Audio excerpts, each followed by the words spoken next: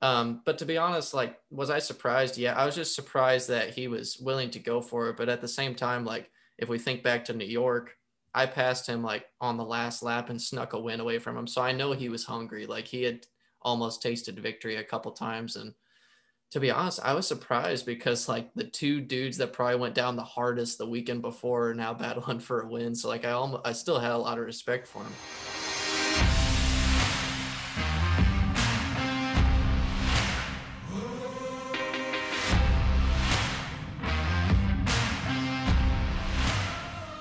Episode 84, Tank Slapping Podcast.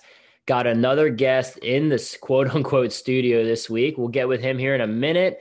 Want to make sure we shout out our sponsors and make this show happen week in and week out. Mission Foods, really, really excited to have Mission Foods on board supporting the podcast. I had no idea, but they're listeners to the pod, and they tune in, and they reached out to get involved, and stoked to have their support on what we're doing. So big thanks to Mission Foods for supporting the sport and supporting what we do here on the podcast.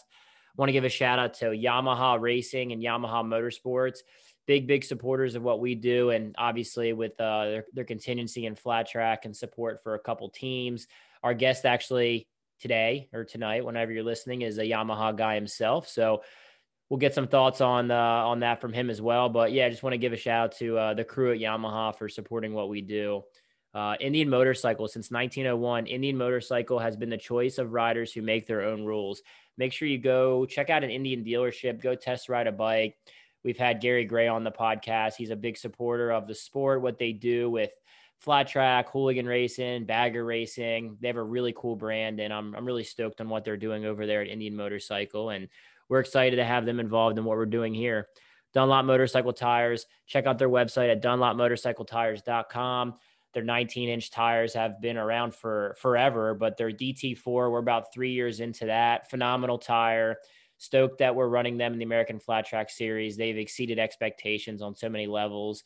And then they're coming out with a 17-inch tire that I think they just released. I'm pretty sure they're available now. If you go on dunlopmotorcycletires.com, go snag a 17-inch tire for the 85cc Mad Dog bikes.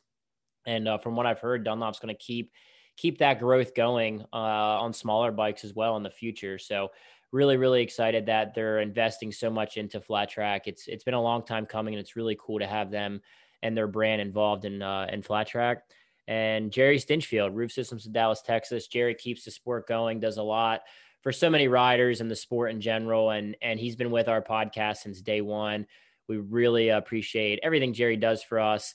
And then also a big shout out to another one of our day one sponsors, Bell Helmets. We say it a lot on the show, but if you start tank slapping, you want to be protected by Bell, check out their website at bellhelmets.com.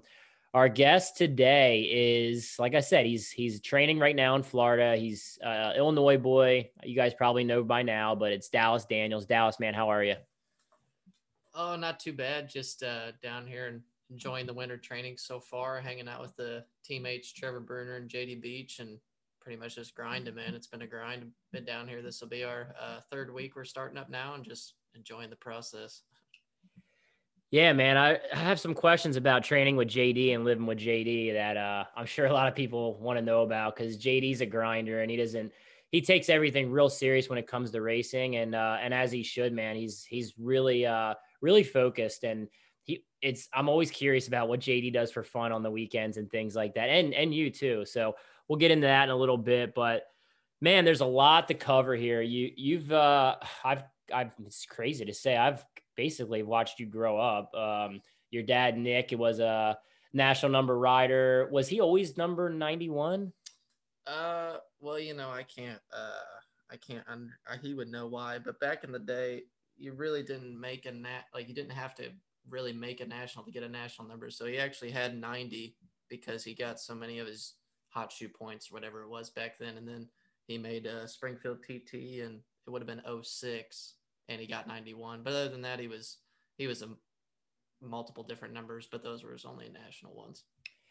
Yeah, I remember him as being like the TT guy at Springfield, as like, I think it was like the early 2000s or mid 2000s. He was kind of like the TT guy, but obviously he was good on all kinds of racetracks. But yeah, basically I've watched you grow up, and being at the track, seeing you come through the ranks, 50s, 60s, 80s. It's been crazy, actually. Crazy journey now. Now you're racing the premier level, and I've gotten a race with you, but damn, it's crazy. I feel old. But who is your, obviously, aside from your pops, who is your favorite racer growing up? I mean, you're an Illinois guy, but you've been to a lot of different racetracks. You've been to a lot of pro races with your pop growing up. Who was kind of the guys you looked up to and who you kind of were fans of the most?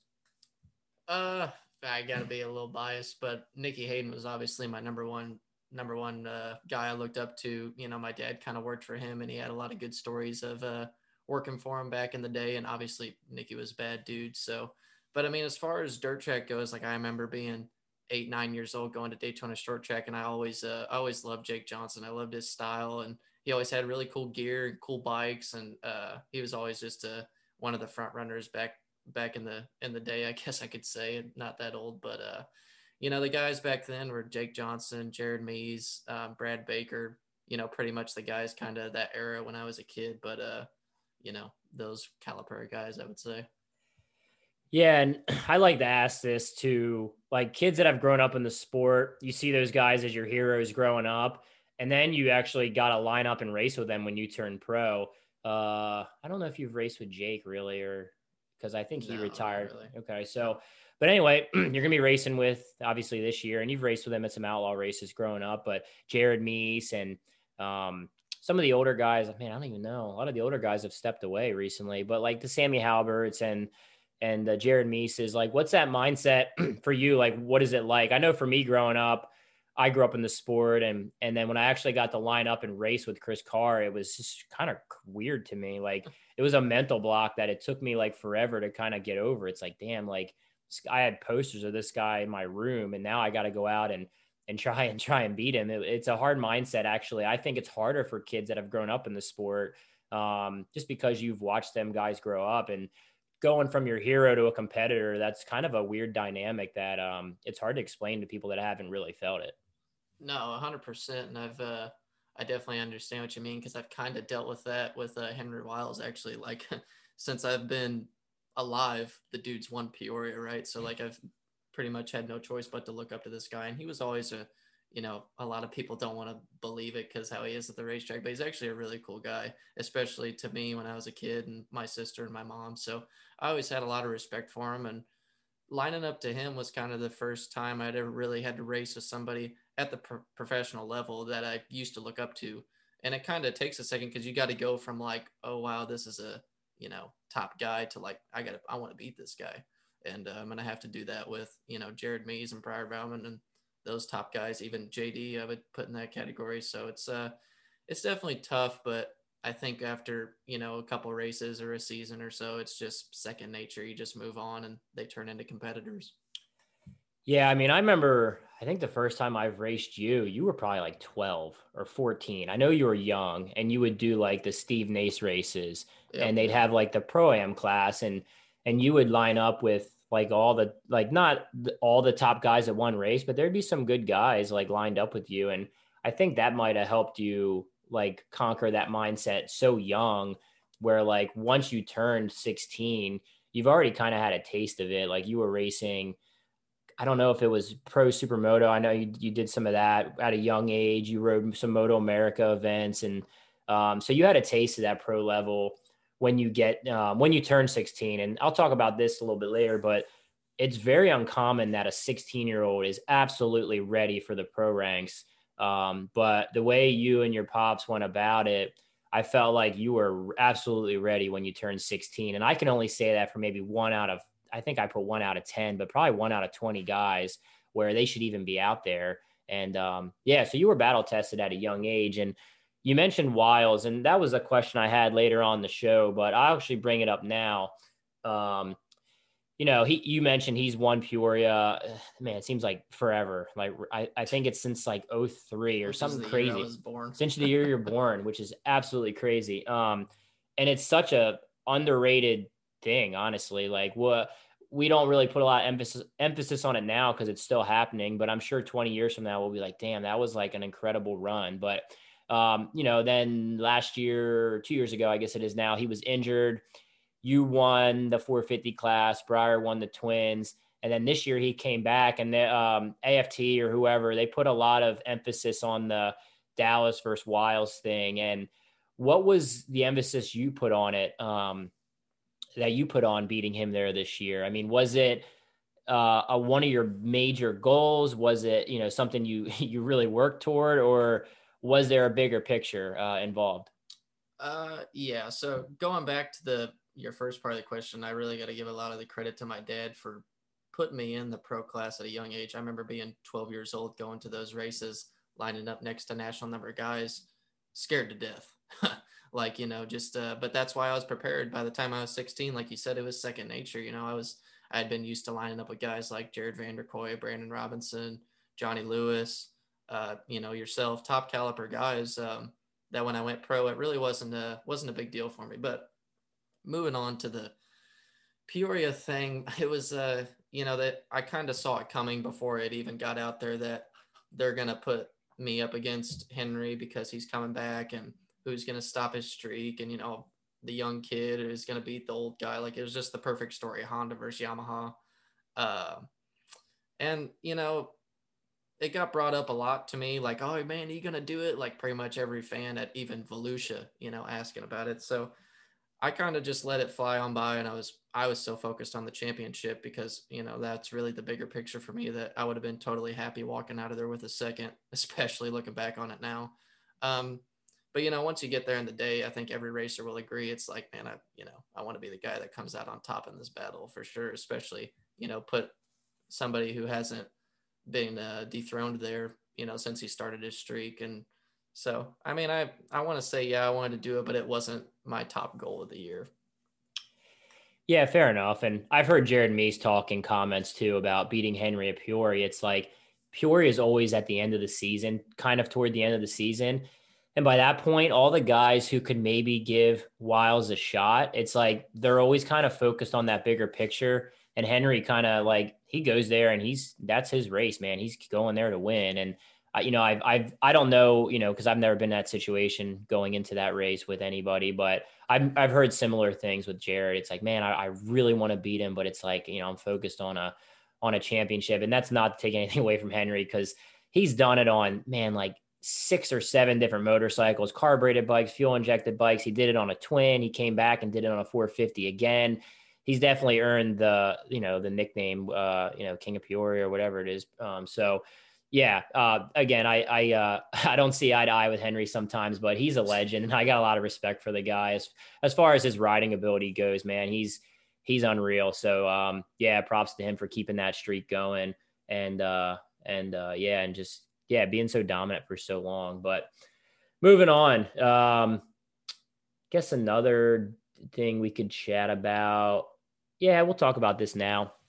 So phenomenal season. First off, congrats. No surprise, really. I picked you to double up and get another one. You're the first one to get 2, right? Yes. Okay. Yep. Yeah, that's crazy. Like, that's kind of why it was such a big deal at the moment, like big goal for the year, because it's always cool to be the first person that does something, Yeah, it's crazy. Like, I'm trying to think, man. Yeah, nobody's ever won. That's crazy, because this singles class has been around. I talked, Brandon Robinson was on last week, and I think we've said it since 2009.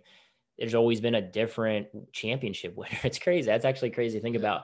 But anyway, yeah, phenomenal season. We're not going to chat too much about it, because you've spoke about it in interviews and stuff, kind of the grind on how the season was and the Peoria thing and coming back and the Springfield deal and just finishing strong. It was a way different season for you than 2020, where you strung off maybe like 6 or 7 wins or something like that, and you got to kind of relax and chill a little bit there toward the end. It wasn't as much of a mental grind as going into the last race and knowing you got to perform to get the title. But I wanted to talk about the Springfield thing, because that was a turning point in the season, and it was kind of big news. And it's actually ironic, because the guy now is your teammate, Trevor Bruner. So I spend every day with him. I still want to kill him.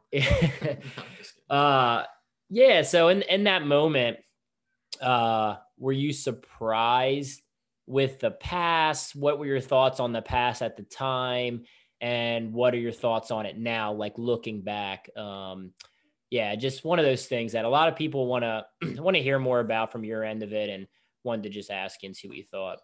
No, 100%. I think to a lot of people, something like this is a touchy subject, but to me, I mean, it's just part of racing. Like now I look at it, we're staying in the same house, we're training every day, and I'm actually trying to help him win a championship, and we're becoming good friends in the process. So, I mean, at the same time, like when I think about it, of course, I was, whatever side of the fence you're on, I mean, like if I was the one doing the taking out or like the position I was, I'm going to be pretty pissed off about it, which I was. But to be honest, like, was I surprised? Yeah, I was just surprised that he was willing to go for it. But at the same time, like, if we think back to New York, I passed him like on the last lap and snuck a win away from him. So I know he was hungry. Like, he had almost tasted victory a couple times. And to be honest, I was surprised because like the two dudes that probably went down the hardest the weekend before are now battling for a win. So like I still had a lot of respect for him because like, to come out of what he did and myself, but at the same time, it was like I was trying to come back from losing a whole bunch of points at a track I should have made a whole bunch of points on. So I was already hungry, and I was still injured. And when it happened, I was just kind of, to be honest, I think it helped me. Like I was so much more focused for the next main event and those last, what would it have been, 4 or 5 rounds of the year, just to make it happen, just to prove everybody that like it doesn't matter what gets thrown at me, I can come back from it, which obviously it ended up working out in our favor and we ended up winning both main events with what they chose. But no, it was definitely crazy. But when it comes to racing motorcycles, like, whatever happens on the track, you leave out on the track. Like me and Trevor grew up racing together. I have a lot of respect for him. And now we're becoming good friends, like I said. So, I mean, it's like, I'm not a person to hold grudges. Like we can have our business and we can move on from it. And, it is what it is. Yeah, and I've always been pretty vocal about how you and your pops handle things. Just always kind of, I don't know, it just, yeah, the way you handled that whole deal, like you could have been whining and pissy about it. You could have been hammering him or extra vocal, and yeah, I thought you guys handled it obviously like you always do, and I think it's it's done well for your career. Just kind of a no excuse mentality, and that's something that's kind of rare, man. Like even these top guys, there's a lot of excuses that get thrown around. And Oh, yeah. and I think that I think you honestly have learned a lot of that from watching Nicky, because Nicky was one of those guys where he could finish 12th on a bike that was handling like shit.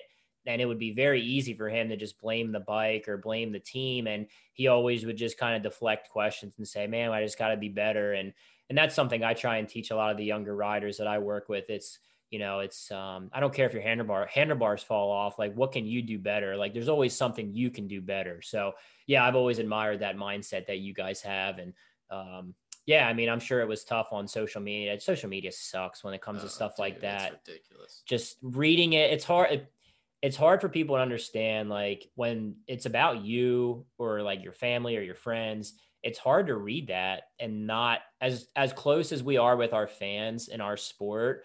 It's hard to read stuff and not go on and comment. Like, 100%. Well, I mean, you have to read it because it's like you want to know what people are saying.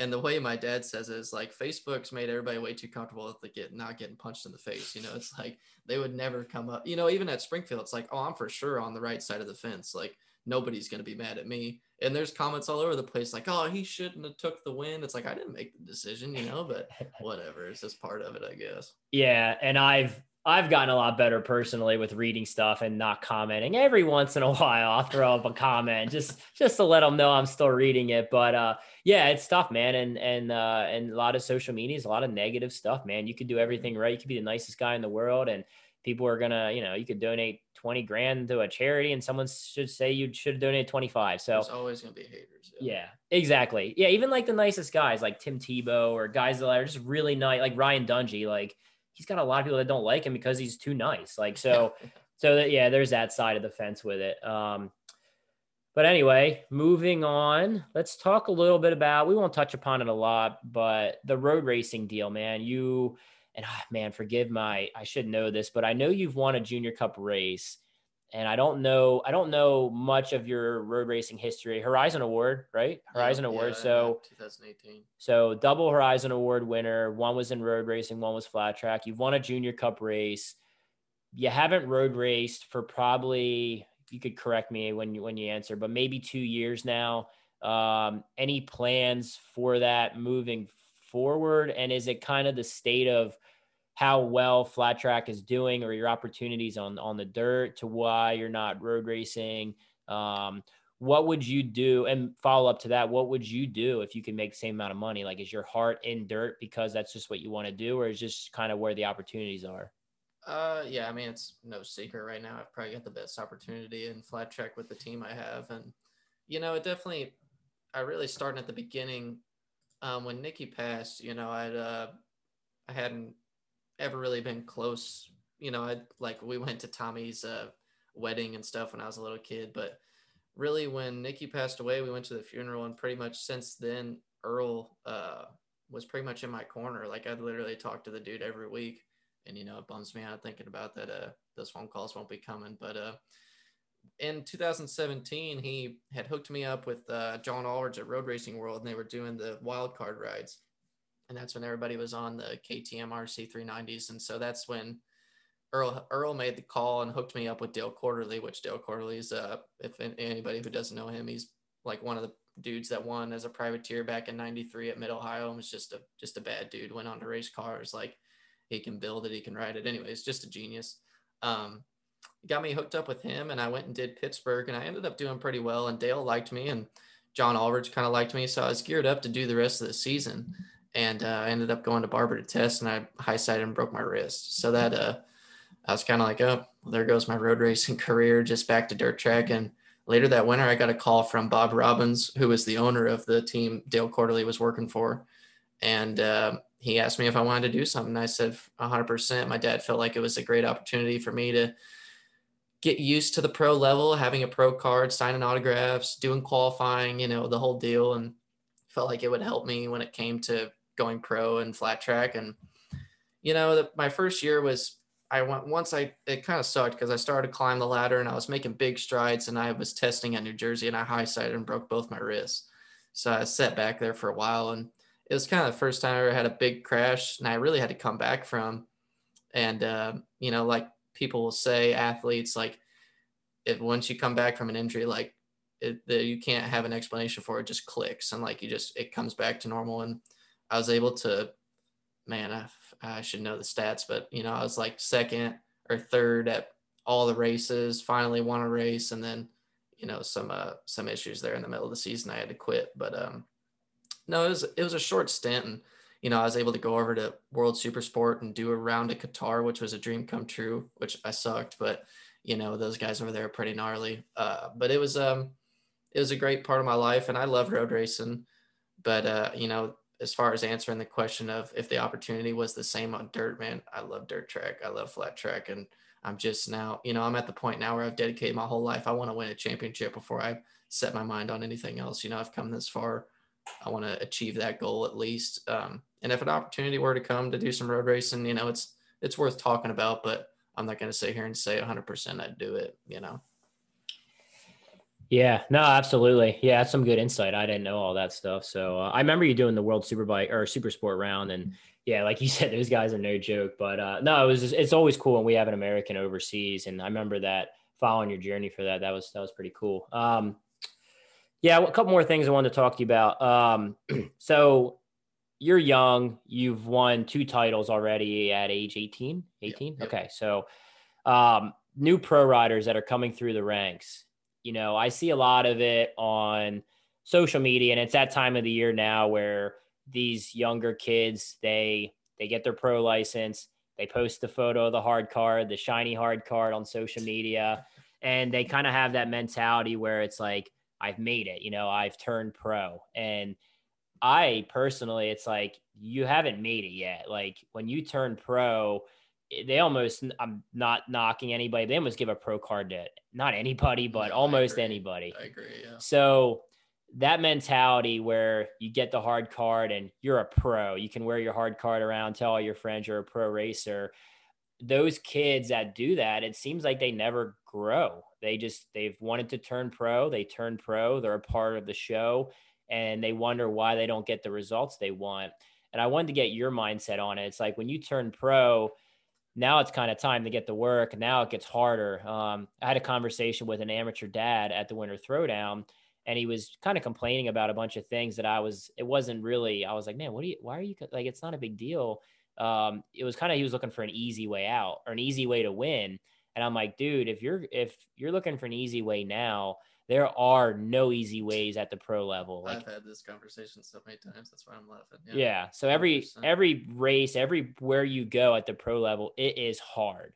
Like, what are your thoughts on, and what would you tell like a kid maybe who is turning pro? Because honestly, I see a lot of these kids turning pro. It's like, well, he's not ready. He's not ready. Oh, yeah. He's not ready. Especially the way the classes are laid out now. It's like, man, if you're gonna turn pro, and you just need to be.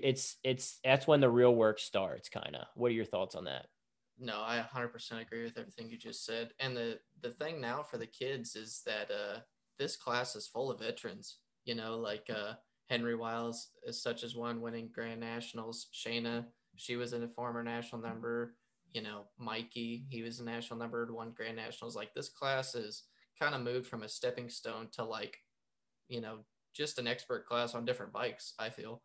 A lot of these guys, man, it's a war out there. Like most of the races, especially some of the miles, like it's just gnarly. So no, it's actually funny. I wanted to bring this up. I was having a conversation with a dad last year, and he came up to me and he asked, and he said, "Hey, what do you think we need to do to get ready? We're going to, we're getting ready for amateur nationals. What do we need to do?" I said, "Man, you need to go race."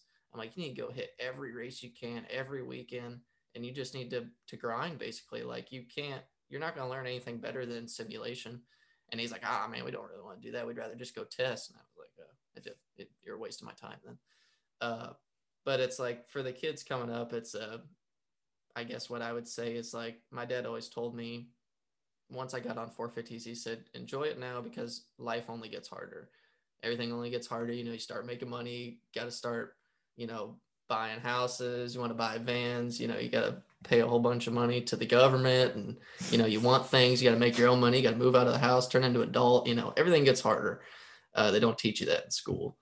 But, as far as a kid coming up, it's like, man, don't get to the pro level, like you said, and just stop. Like that's really where the uphill battle gets harder. And that's where, like I was having a conversation with Chase Sadoff because he's a kid I really like and we're really good friends and he's from around my area. I said, "Man, you need to have the hardest training winter you've ever had this winter. Like if you really want to come out and be a contender, on the motorcycle he's on, you gotta put yourself through the paces." And it's not I think a lot of these kids I've seen, like we've seen, like you said, we've seen a lot of guys come from like, "Oh man, this kid's he's gonna light the world on fire," then boo, doesn't really do anything. And I've seen that too, like, and it still stands for me, like guys that were really good in the singles class and then moved to twins and they kind of just plateau and they kind of just fade out. So like I'm still in that category. Like, man, I don't want to be that guy. And I think a lot of, like you said, a lot of kids like just want the clout, kind of just like, "Oh, I'm a pro guy and I'm at the scene," and then they kind of just fizzle out because they realize that the work's too much for them. So I mean, I guess my input on it is that I would just work harder. I mean, it's only going to get harder. You're only racing with better guys. Yeah, and honestly, there's there's kids and it's the other way too. There's kids that have gotten third and fourth their whole pro career, and then their whole amateur career, and then they turn pro and they're winning races. Like, trying to think of some examples there, but like, yeah, there's people out there that they start working hard, and then the talented kids, like there's kids that like I grew up with that I never beat ever growing up ever, and now it's like, Yeah, me too. yeah, so it's the same thing, man. It's a mindset first off, and it's just working hard, and there's nobody at the top level anymore that kind of just skates by. Everybody that wins at the top wins at the top level. They're working hard and they're putting in the work. So yeah, just turning pro, it's cool, but man, that is step one. There's many more steps after that. So Oh yeah, good to get your insight on that as well. And you mentioned this too, and I wanted to bring it up. I was going to bring it up anyway, but yeah, the feeder class thing.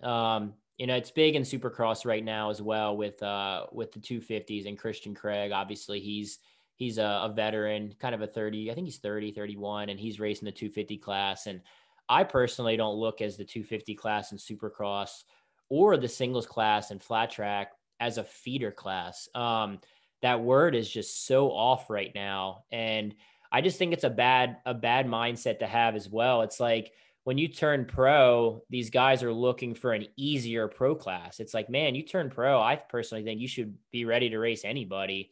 The cool thing about the 250 and the 450, it's bikes that are, you've raced a lot as an amateur. A lot of these kids growing up, yourself, Chase, Cody Cobb, you guys have ridden DTX 450s forever. Oh So, yeah, yeah. so you're on bikes that you're familiar with, but you just have more stacked competition. You have the Mikey Rushes, the Henry Wiles, the Shaynas, and you have like guys like Ryan Wells and Chad Coase and guys that have won races that still compete in that class. So, what are your thoughts on?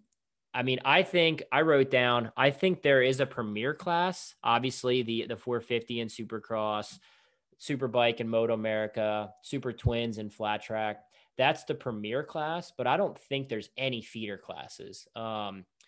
Every class at the top has fast riders. It's stacked no matter what you do. So should there be a feeder class, so to speak? And what are your thoughts on what we have right now? Uh, my thoughts on it, like, yeah, the problem is the AFT singles class is supposed to be a step on the ladder for the kids and guys like myself. So they get in there, do it a couple years, and they're ready to move on. They've showed their talent. Hopefully, they get a good ride. And I feel that AFT kind of screwed up there when they let people start to come down, which it is cool. But at the same time, a 16-year-old kid lining up next to Henry Wiles, like, that's crazy. Like, I feel like once you're kind of went to the level, like, I don't know. I just feel like they kind of screwed up there, letting guys come back down, which, I mean, it does make the racing better. But at the same time, you got the top guys now. They're complaining like, oh, this guy, he's not ready. He's not ready. It's like, well, this is kind of supposed to be a stepping stone. But at the same time, I think it's cool, like, racing with those guys. I mean, they're not going to race you sketchy or anything. They know what they're doing. You're not racing with lunatics or anything like that. They're great guys. But yeah, as far as going into the feeder thing, I disagree with that completely. I think, I enjoy watching the 250 class at Supercross just as much as I do the 450 class, and sometimes more. And same thing at Moto America. Everybody enjoys watching the Junior Cup and the Super Sport 600 just as much as the Superbike. And I mean, after watching Gagne last year, I really only watched to watch the Junior Cup or 600, especially since he was dominating. But I mean, I don't really see him as a feeder class. I just see like, hey, here's our class on different motorcycles with our younger talent. Like, I don't think that's like, it is a stepping stone. I think eventually people, if you want to make it in the sport, you eventually move out of the class. But, I'm kind of contradicting myself, but it is cool that, like, you know, the guys can come back if they can't get a ride in Super Twins and finish their deal in singles or production or whatever they want. But I don't see it as a feeder. I just see it as another class, like same level. Yeah, and you made a good point. Guys moving back, it's kind of, I'm obviously one of the guys that have moved back, and for me and other guys too, it's like, man, it's like if I can't get that opportunity in Super Twins, and I have a good opportunity to where I can, keep racing and make some money for my family or whatever, and just kind of keep chasing the dream. It's like, well, these other two classes, they have the TV time. They're good bikes. There's good rides available at the singles.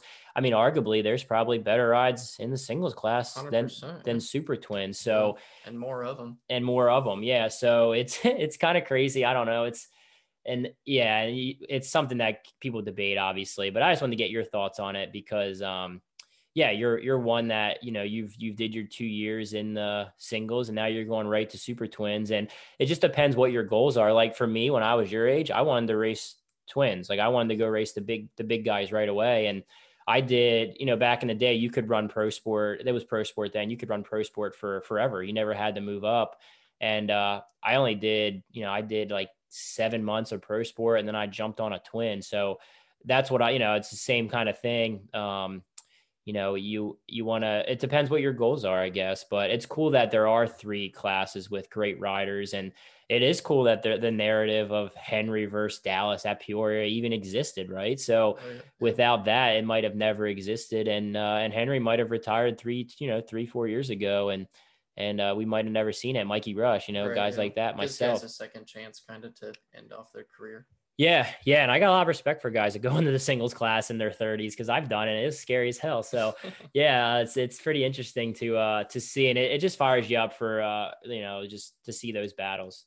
Um, so singles class 2022. This is probably a stupid question that was based on what we've already talked about, but who you thinking, man? You obviously are training with a guy who is pretty quick, teammate. You've raced with guys like Max Whale. You grew up racing guys like Trent Lowe, and there's a lot of really good riders out there. Cody Kopp, young kid. The whole Dalton Gautier's making a jump back with Morgan Mitchell was incredibly consistent last year. I had no idea he was pretty much top 5 every race. I had no idea. Yeah, he was on it. I had no idea until I looked at the stats like a week or two ago. And Chase Sadoff, young rookie. I know I'm missing people, so I apologize. Brandon Kitchen.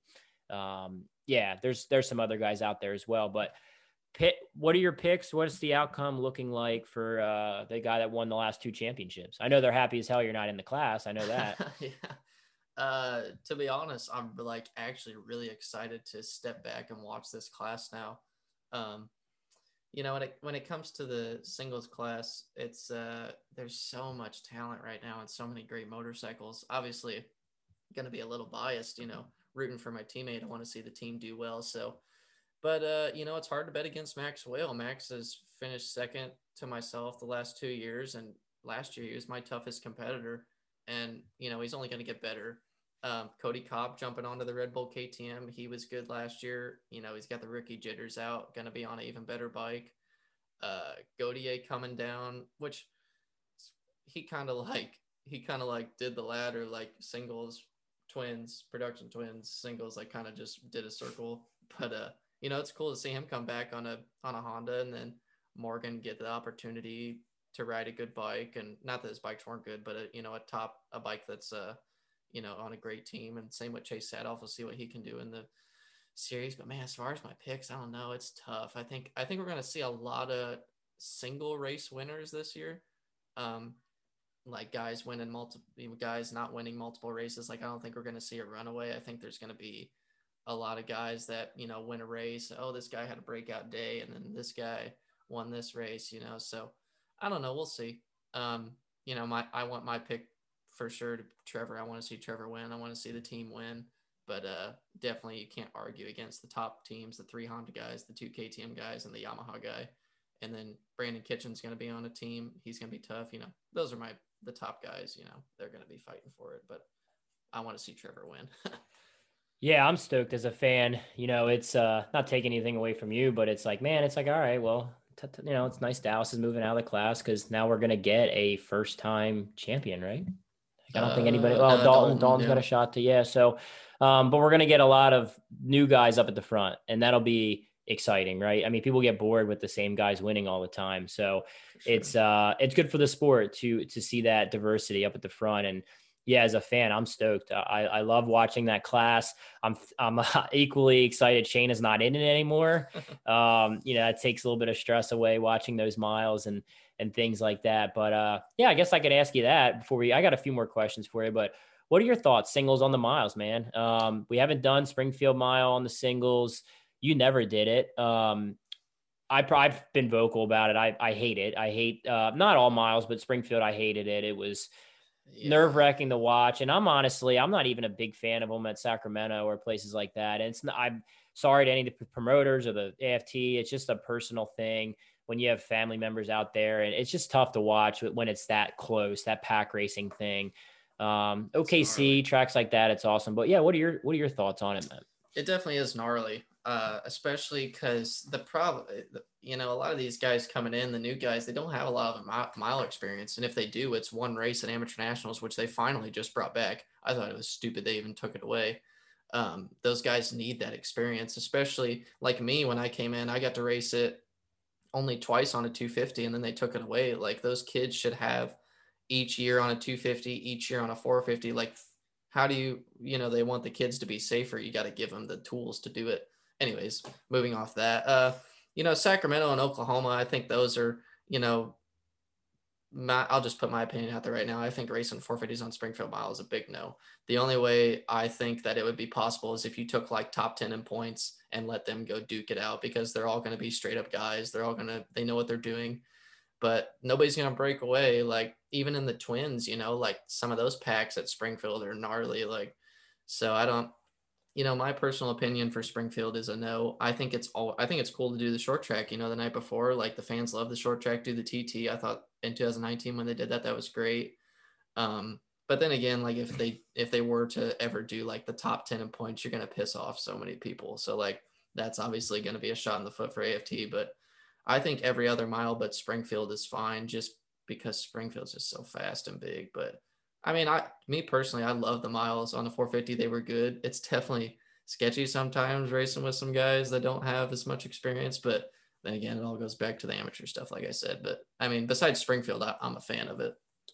Yeah, and I think the slower bikes you have, the closer. And obviously, you watch any kind of road racing, the Moto3 or anything. It's easier to ride the bikes at a fast pace. And Springfield is a really easy track to ride. It's hard as hell to win, but it's easy. And I've heard this from Chris Carr many times. It's like my rider coach, and it's easy to ride. But that's what makes the pack racing so close. And even in production twins, like I see guys at Springfield that I don't fucking see all year, like racing with me. And it's like, damn, like it's unpredictable. Like it's something that I need to do better on as well.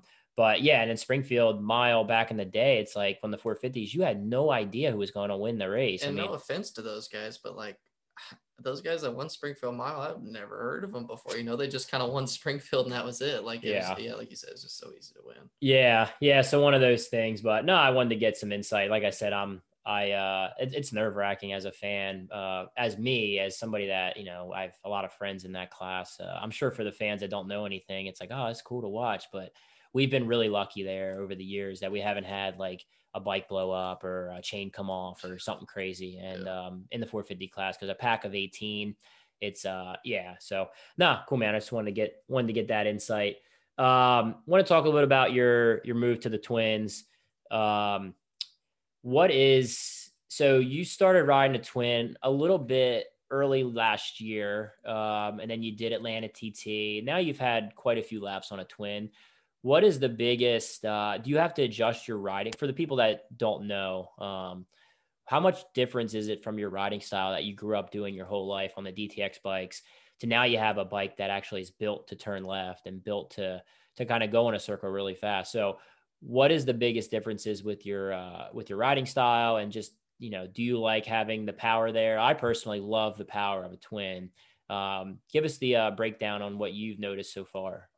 So like you said, my whole career I pretty much rode DTX bikes. I got to ride a couple framers, but like I've never rode a Rotex. And that's kind of crazy for people to believe, but I've just never had the opportunity to ride one.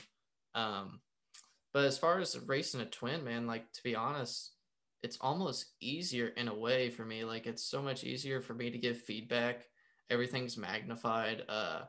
I love the power, like you said. I feel it's just so much more fun to ride. Like it's cool to ride a motorcycle that's built to do what I'm doing. Like the bikes, we're racing now are meant to go over jumps and through whoops with a 170-pound average Joe on it. So it's like it's kind of cool to ride a motorcycle that's built for the sport, for like what we're doing. But I mean, to be honest, I know that everything's getting harder. Like the competition's harder. Being able to go the main events on harder, you got to train harder, but it's almost gotten easier for me that like, I have so much fun on the bike, and it's working well so far that it's almost easier in a way. But the biggest difference I think is just the power, like in the handling of the bike. Like you have to respect it. Like I rode a twin at your race, and it was like, if you get out of shape on a 450, man, you just grab another handful and just ride it out. On a twin, you get out of shape, you got to calm it down, give it a second. Like you don't, you got to respect it a lot calculated more. 100%. Yeah. Yeah. And how much testing are you guys doing? Like, obviously Essenson has been testing for the last 4 years. Like they've done an incredible amount of testing to get that Yamaha better and more competitive with the other brands. So how much testing are you personally doing? Because I mean, shit, you really don't know no better. Like you never really rode a bunch of the bikes. I mean, do you have your package laid out? Do you know what you like and you want to stick with? Or are you, like JD, he's ridden probably 20 different combinations of the bike. What's your testing look like right now? Are you just trying to get comfortable on any twin in general, or do you have a package that you like? And is it different from JD? Uh, like for me, like only twin I've ever rode is a Yamaha, so like I don't know any better. For JD, he's rode Cowies, he's rode Harley. I think he's rode Harleys.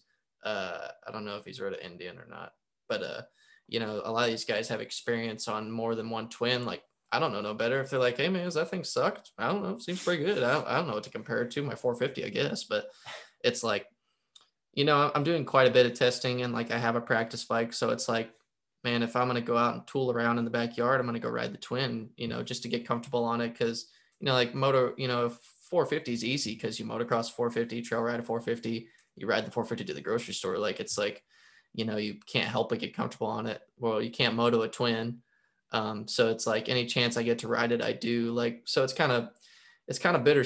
It's kind of a tough pill to swallow because like I go to your race and I know I could run up front and be better on a 450, but I've kind of got to like take that and just sometimes suck on a twin just to be comfortable, like, and know that like put the ego aside and just be like, hey man, we're here for bigger picture stuff. So I mean, as far as testing goes, yeah, we're doing a bunch. We've got a lot of new people coming from last year and more people this year. And probably sounds like a broken record, but we're making big strides. And I feel like the motorcycle is really good. And I feel like it's only going to get better.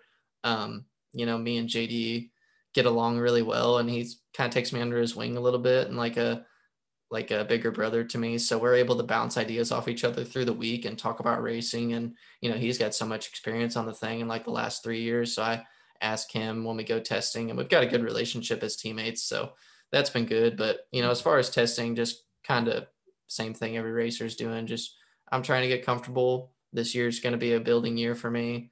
And I know it's going to be tough, but we're just, trying to get comfortable. Yeah. Yeah. I love it, man. That's cool. Yeah, it's kind of a good thing that you've never ridden more because you don't know no better. You don't know. It's for me, it's like having too many options for me on race day. I don't like either.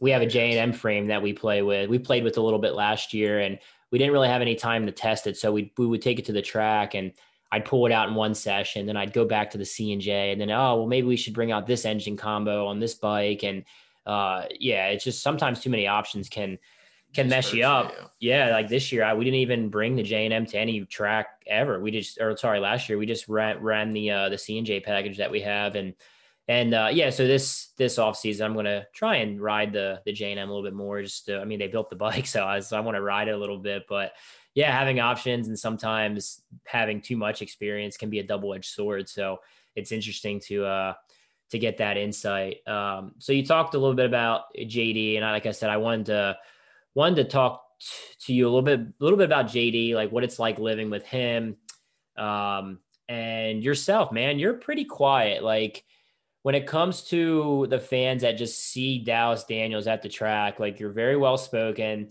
You don't really get into the drama stuff too much. Like you do your job, you race, you go home. What do you do for fun? Like on the weekend, like, is there a wild side to Dallas? Like, do you go out with your friends? Do you, what is your personality like away from the track? Like I've talked to you and I know a little bit about what things you like to do for fun stuff, but the fans that see you, you don't overly post a lot of stuff on social media. You don't really do any of that. You just kind of want to race and go home, do your job and do what you have to do to make a career in the sport. So yeah, what are your thoughts and what do you do for fun? Yeah, definitely. I love to go out and have a good time and hang out with friends. And I mean, you have to have fun. Like you can't just, like I'm a motorcycle racer. I love racing motorcycles. I love being serious about my job, but at this, you have to have fun. Like if you don't have fun in your life, like you're just wasting your life. Like, yeah, be serious about your job, but you go out and celebrate wins and have fun on the weekends. Like I'm a kid that I was homeschooled my sophomore year. Like I never went to prom. Do I care? No, but kind of want to go out and like one of my buddies is in college, so I go hang out with him sometimes and just be like, man, I would not want to do this, but it's cool for a weekend, you know? So it's like, it's cool. And I mean, as far as going to the races, like I take my deal very serious. And I think that's kind of something my dad's built into me. Like, if you're going to do this, do it right. And hanging out with JD, I feel like I've went more that direction. Like he hung, like my JD, the JD to JD was Nikki, you know, like he looked up to Nikki. Like, so I'm kind of in his shoes, I guess, in a weird way. And I just look up to him a bunch because, like, man, he's so dedicated. And uh, he does like to have a good time, but it is hard to get him to break out of his shell and have fun. But I feel like me and even Trevor as kids, like we kind of help him do that. Like we help him have a good time. Like we all kind of get down that path where we're so focused on what we're doing, we forget to branch off and go do stuff. So like we went and played golf yesterday, and we like to screw around and mess with people and do stupid stuff, I guess. But you know, it's I mean, yeah, I'm not just this blue collar racer that, you know, is, I mean, I love racing, and and pretty much that's all I care about besides, you know, my family and stuff. But I definitely like to have a good time.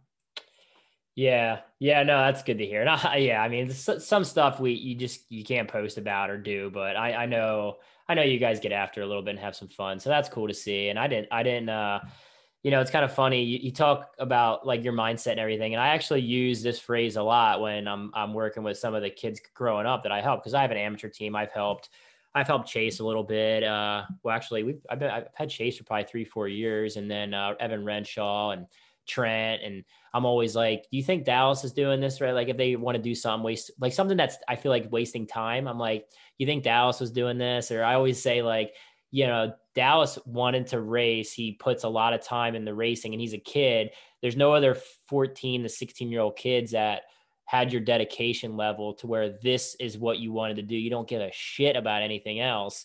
And just hearing you talk about that's pretty funny.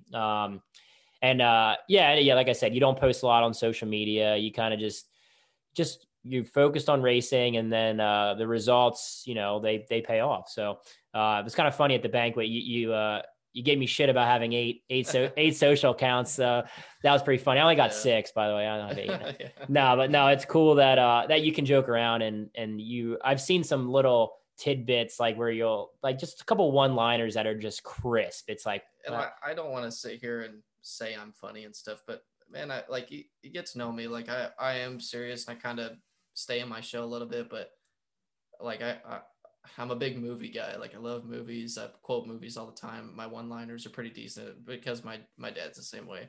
But it's like, you know, I'm pretty good at making people laugh, but at the races, I just don't have time for it, man. Like I don't want to make I hear people you. laugh. I just want to do my job. I So hear it. I'm the same way. Like people are like, man, you're way more fun away from the track. I'm like, dude, like I'm not trying to be an asshole. I'm just like everything I do throughout the week, everything you know, the pain cave I live in when I'm training, yeah. the driving to the track, the dedication, it all reflects on that one day. And I've had fans that have come over and they've said I've blown them off, and I don't try to blow anybody off, but man, it's the same way with like Jared Meese, man. Like on race day, you Yeah. get a different You can't guy. please everybody. Yeah. Man. Yeah. And it's like at the races, you know, I get crap for it sometimes. Like you need to break, like my parents, like you need to break out of your shell and show people you're funny. So I try to make jokes here and there, but at the same time, it's like I, I don't want to. Like I want to be serious. You know, I don't want to show my competition that I'm there to have fun. Like that's why I don't post a lot of stuff on social media. I don't want anybody knowing what I'm doing. I don't want anybody knowing what I'm training and what, you know, just stuff like that. I like to keep it a secret, but no, I like to have fun. Yeah. Yeah. And like I said, some of your one-liners are pretty funny, man. They're pretty like, it's funny because you don't dish them out a lot. It's even more funny like when you just one every so often. Uh Big movie guy, what's the movie quote right now? Like what are you guys quoting? Because JD told me he stopped at PAX yesterday or the day before, and we chatted for probably a half hour, and he said you guys quote a lot of movies. So what's the most quotable movie? Well, it's funny, you know, Trevor being my teammate, he's actually a lot like me and my dad, like really likes movies. Where JD, man, I mean, he says he doesn't watch many movies. He likes to watch the cooking channel in the morning, which is weird. Like I either wake up and watch racing, or I watch some movie or something, you know. But I mean, as far as movie quotes go right now, man, I don't even know what did we watch the other day. I saw the when you I forget. guys were last winter, you were riding at Johnny's and you did like the Days Yep. of I love Thunder Days of bits. So Thunder. yeah, Yeah. shit's funny, man. It's Yeah, good. yeah. So that's something there. That We was do need to actually, see more. We need more of that. yeah, that was actually Johnny's idea, and It's I was like, funny. man, that's great. Like, that stuff's funny, especially he had the opportunity with Cena or whatever to do that. Like, I couldn't do that stuff because I don't have the equipment. But yeah, as far as movies go, I don't know. I just like to annoy JD every once in a while. We've been showing him some weird YouTube stuff. He gets all weirded out, but I just do that on purpose. Um, One more question, then we'll do the high low line. But realistic, you said it's a building year for you. Realistic expectations for the Super Twins. Like, what are your goals, man? I mean, some guys don't like to talk about them, but it's our job to kind of ask. Fans want to know, like, what are you thinking as a 2-time singles guy moving into the premier class? Uh, to be honest, I'm kind of excited to be a rookie again. Because like coming in and winning a championship like my first full year, yeah, it's great. But then it's like immediate pressure. Like the next year, you got to deliver. So I'm excited to be a rookie again, and I'm kind of bringing in the same mentality I did to my first 450 season. Like I'm gonna come in, have fun. I always have fun, but make sure and just kind of learn. Like this is a big step. Like these guys are for real. Like the black and white plates, man, they're heavy. So it's trying to learn how to race with everybody and get comfortable with racing at that level. But obviously, like I can sit here and say like it's a building year for me, but like I want to win. Like I want to. I'm not saying like I want to go out and you know dominate right away, but I want to win a race. I want to be competitive. Be a top five, top. You know, I don't want to be a dick, but it's like how many guys are gonna be in the class? Like is the top 10 really that good? Like I don't know. I want to be competitive, I guess is the way I'm gonna say it. But I don't know. My goals for this year, like I'll be honest, like I want to win a race. I want to be up front. Like I just want to learn. But I definitely want to be competitive. Yeah, the top 10 doesn't mean as much as it used to Yeah. back in the day. Yeah, making the national was cool, so we'll see what that means Yeah, next year. yeah. Maybe you'll get your national number this year. It's kind of crazy. I was talking about with somebody the other day, and they're like, "Man, your race was pretty stacked, right?" I'm like, "Yeah, it was really stacked. Like, there was like 35 guys, and they only took 12 to the final." They're like, "Man, it's more stacked than Super Twins." I'm like, I mean, it's hard, way harder to make the main. Like, so Yeah, yeah, that's just kind of funny. Yeah, just for people that have grown up in the sport like me and you, we've seen a lot of different shit over the over our lives with the sport. yeah. But Like when I was a kid, man, making a national is a big deal, and now it's like everybody goes. yeah. I want to make my first national. I don't just want to get into it. So we'll see Well, what and that happens. too, man. It's like people hammer their Super Twins class, like a lot of the fans, and that actually pisses me off because everybody in the Super Twins, they're all really good riders, and Oh yeah, they yeah, would all be top 10 if 30 more guys showed up. So 100%. Yep. that's the numbers aren't there, but people are like, oh, I turned it off before the Super Twins. I'm like, well, then you're not a fan of the sport because Yeah, if you don't like watching the talent of the top guys in Super Twins, you just don't understand what it takes to have the smoothness of like a Brandon Robinson or a Jared Meese or the aggression that or the skills of hanging off the side of the bike like Breyer does or JD or that those top level guys and now yourself, man, it's the talent level is I would put those guys up against anybody I've ever seen in the history of the sport. 100%. Those guys would be winning if there was 40 guys in the class. It's the same thing as like Jake Gagne. Oh man, he's winning all these races because there's nobody in. It's like he's breaking track records. Every race, the guys like So those just Facebook comments again we're getting into. Yeah. Well, let's go into the high low line, this or that, and if you want to give a brief explanation, we always take them. So, Springfield TT or Peoria TT, you got to pick one. What are you racing? Oof, yeah, you mentioned this before I walked in. Man, I have to say Springfield. I just love the dirt. I love the facility, which is kind of funny. Just a little background on this. My dad, the only national he ever made was at Springfield 2 years in a row, but his favorite track is Peoria. Now, for me, I've won Peoria, but my favorite track is Springfield. So we're kind of like Mr. Opposites there. But yeah, I love the dirt. I get goosebumps when I drive in that place. Yeah, it's kind of cool. Like people, their favorite track isn't one that they've done at. Like everyone, it's like they do well. It's like, oh, this is my favorite track now. But I go a lot of tracks that I'll do well at that I'm like Joliet. I didn't like Joliet. I won it, but I was like stoked it wasn't back on the schedule. I was like, I wasn't a fan of Joliet. And there's some that I don't do well at, like Springfield Mile the last few years. I really like Springfield. So that's pretty, it's pretty cool to hear that from somebody else. Who wins in Peoria? Who wins at Peoria in their prime? Let's just say equal bikes, whatever it is, Wiles or Carr. Oh yeah, man. I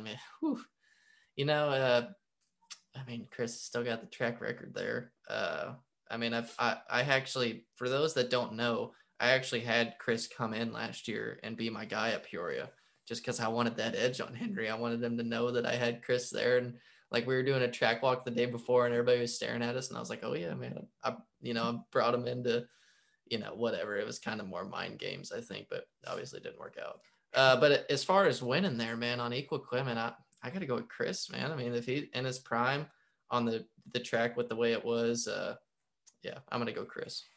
Yeah, and seeing the pictures of Chris skying a Framer Rotex, wood Rotex over that jump, it's still one of the most crazy photos I've ever seen. And he did it every lap. Like he was jumping so far and so clean on that Framer. It was incredible to see. And it's definitely underrated what Chris was able to do there for so long. And he would have won more there if he didn't go road racing in his prime. Like he won road 100%. Racing for 3 years, I think it was. So in my opinion, Chris is the best to ever do it. Skill level. Yeah. He sat pole at a superbike race, like Scotty Parker never won a TT. Yeah. He's got 9 championships, but in my opinion, Chris is the guy.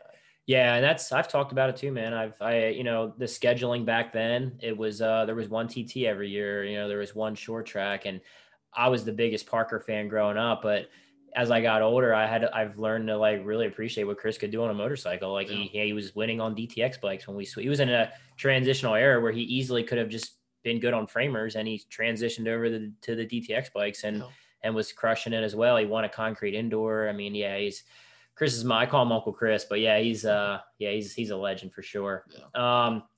Friday night, you're not racing all weekend. Something to do. You going golfing or bowling? Ooh. Oh, man, that's just talked about golfing. Yeah, no kidding. That's a tough one. I really enjoy bowling, but I've actually, the other day I went and played. I did pretty decent. If I'm with the right group of people, I'm gonna go bowling. But if I'm going something by myself, I'm gonna go golfing. Yeah, I suck at bowling, man. If I can bowl a 130, I'm hype. And golfing, I've learned that it's actually really fun. Like when you're with 4 buddies and there's drinks on the course. I know you're too young to drink, but yeah, when you go golfing and just the beer cart comes out. I was like, man, golfing is a lot of fun. I had no idea. So, so you're an Illinois boy, you grew up in Illinois. I don't know if these are the 2 that I should be asking you, but these are the 2 that I know. And I've never raced Pekin, but I've been to Galesburg.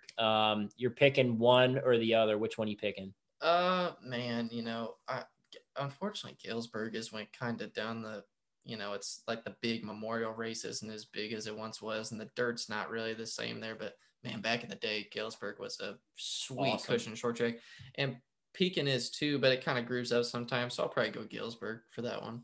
Yeah, I grew up racing both places.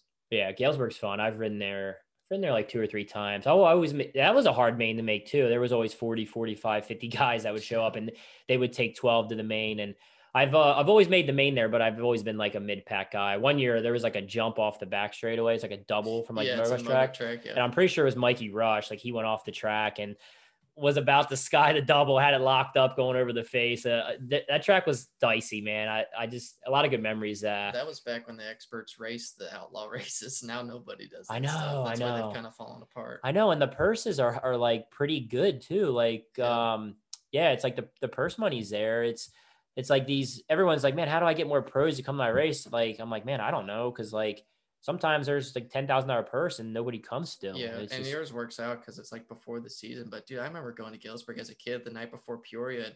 Mees, Halbert, Mikey Rush, everybody pretty much, but Jake Johnson, he never did them. But Breyer when he was old enough, JD, Henry, like it was a full-on national. Oh yeah. Even going back to Schnabel and everybody pretty much did them besides like Chris Carr, Jake. And Brian guys. Smith really never did many either. So, but that's what you did. Yeah, that's what you did. You like you said, just that's the best way to kind of get your mojo and keep racing, doing whatever you can. I got two more for you. Supercross. Again, I don't know if these are the two I should be asking, but who's your 450 guy in Supercross? I had Tomac or Webb, but if you got to pick one guy you want to see win on a Saturday night Supercross, who is it? I mean, you got your main guys: Webb, Tomac, Roxon, Anderson. Man, I've kind of shifted the past few years. I was kind of a Roxon guy, but I've kind of faded off him just because I feel like every weekend's kind of a different thing why he doesn't do well. And even if he does well, it seems like there's something wrong. Tomac's a Yamaha guy now, but I really want to see AP do well. I really like him. Some of he's from Indiana or something, but right down the street, my dad actually used to work there as Owen Motorsports, and Jace Owen, I'm sure everybody's heard of him. Well, him and Plessinger were friends, so like some of the guys that used to help out Jace hung around Aaron, and he's just a cool guy. Like, he's fun, wearing the cowboy hat and do it for Dale, all that stuff. I'm a fan of him. I'd like to see him get some wins, I guess. Yeah. There's really nobody I dislike in the 450 class anymore. Like, I like them all for different reasons. I like Mookie. I'm an Anderson guy. I like Cooper Webb's mentality. I like Tomac. There's a lot of guys, man. It's so stacked right now, man. It's stacked, and there's like so many different personalities too, man. Like, it's cool that you can follow and root for a guy based on like how their personality. It's crazy. So it's fun to watch. If you weren't flat track racing, and obviously I want to give Dallas obviously a shout out. He's a hell of a motocross rider for being a flat track guy. Dude gets it on a motocross track. So it's fun to watch Dallas rides moto. But not based off of your skill, but like the lifestyle and your dream job as a non-flat tracker. Say you have the skill to do either. Would you be a moto? And I think we just asked this to Brandon Robinson too, but would you be a MotoGP rider, top MotoGP guy, or would you be a top Supercross guy? Man, pays the same. Okay. I love motocross. I grew up motocross, and it's kind of tough because like I've never, I enjoy riding like the little mini arena cross tracks whenever I get the chance, but I'd probably go MotoGP. I enjoy road racing. I enjoy following MotoGP, especially as I've gotten older. I've kind of started to appreciate it more. But then again, man, the lifestyle over there is crazy. Basically got to move over there and grind it out and be away from your family. So it's tough, but I don't know, man. I mean, it's funny because like you listen to Ricky Carmichael, he comes and watch Black Hills Half Marathon. It's like, this is just too fast. And like, I'm thinking like, man, I couldn't hit a Supercross triple. Like, I'd probably go MotoGP. Yeah, it's funny. My buddy Noah Chambers, obviously a lot of you guys know him. He's on the pod quite a bit. But he's a pro moto guy, and he's great rider. And he always gives me shit because I'm like a vet B motocross guy, and he'll always give me shit about something. I'm not doing a jump, or I'm jumping like a goon. But I took him the Frederick half mile 2 years ago, and he whole shotted the race. I'm like, all right, cool. We're in this, like, open amateur. Comes around, he's not coming like top 5, 6 guys coming around 7th. I'm like, holy fuck, Noah crashed. And then I'm starting to walk back to go run after him. They're like, no, there he is. He was so slow that I thought he fell in turns 1 and 2. Like, he pulled the biggest hole shot, and then he was last coming down the back straightaway. And he was like, comes in, he's like, dude, that's terrifying. He's like, that's crazy. This is stupid.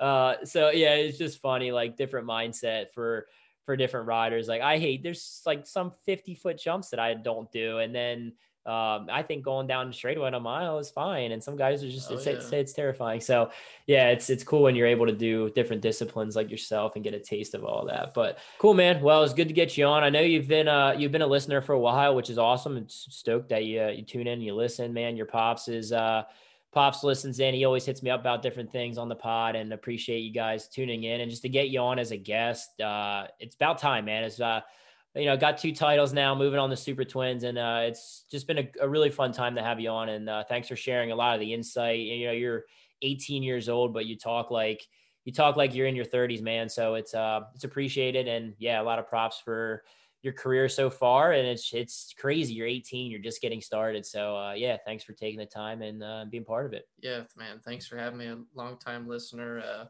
You know, you asked me to be honest. And man, I finally made it in the sport. I'm gonna go be on Tank Slapping podcast. No, it's cool, man. It's been fun. I really enjoy listening, and I'm sure I'll enjoy listening to this one. But thanks for having me on. Yeah, absolutely. Again, guys, want to give a shout out to our sponsors real quick, and we'll wrap this up. Not much else going on. Mission Foods, once again, we appreciate their support. If you can, go to the grocery store and buy Mission products. It not only supports all of us, but all they do for other forms of motorcycle racing as well. They're heavily involved, and it's cool that we can do our part to support them by stacking Mission products. Not to mention they're phenomenal. So, we want to thank them once again. Bell Power Sports, check out bellhelmets.com to view their full line of products. If you start tank slapping, you want to be protected by Bell. Yamaha Motorsports and Yamaha Racing, motorcycle, ATV, side-by-side, snowmobile, and power products. Yamaha revs your heart. Indian Motorcycle, big supporters of our podcast and the sport in general. Go test ride a bike, go grab some merch. Really stoked to have Indian on board. Love their brand and what they're doing in the industry. Moto America, we are really happy to have them back on board as a sponsor. Obviously, we talk about the Moto America series a lot with our guests. We're big fans of the sport, and I'm stoked to see how it all unfolds in all of the classes this year. There's some rides that are being signed as we speak, new guys kind of bouncing around. And yeah, I'm just excited to get the Moto America season going. Back in Daytona this year. I'm hyped for that. That's going to be awesome. I'm a bagger guy, so seeing the baggers on the high banks will be pretty awesome. Dunlop Motorcycle Tires, check them out. They do a lot. They give contingency out for all the classes. They have a flat track team they support, and they produce the best tire in flat track right now. So their website, dunlopmotorcycletires.com, 19-inch and their new 17-inch option. And Roof Systems of Dallas, Texas, commercial and industrial roofing company with nearly 40 years of experience. Check out their website at commercialroofsystems.net. Big shout out to Jerry, man. We appreciate you. But that's a wrap on this pod. It was a good one. Stoked to have Dallas on. Maybe we'll get his teammate on here in the next couple of weeks as well. I'd like to get Trevor on and see what he's got planned for the future. But yeah, thanks for subscribing to the show and all the comments, the support. We appreciate you guys. And that's it. We out.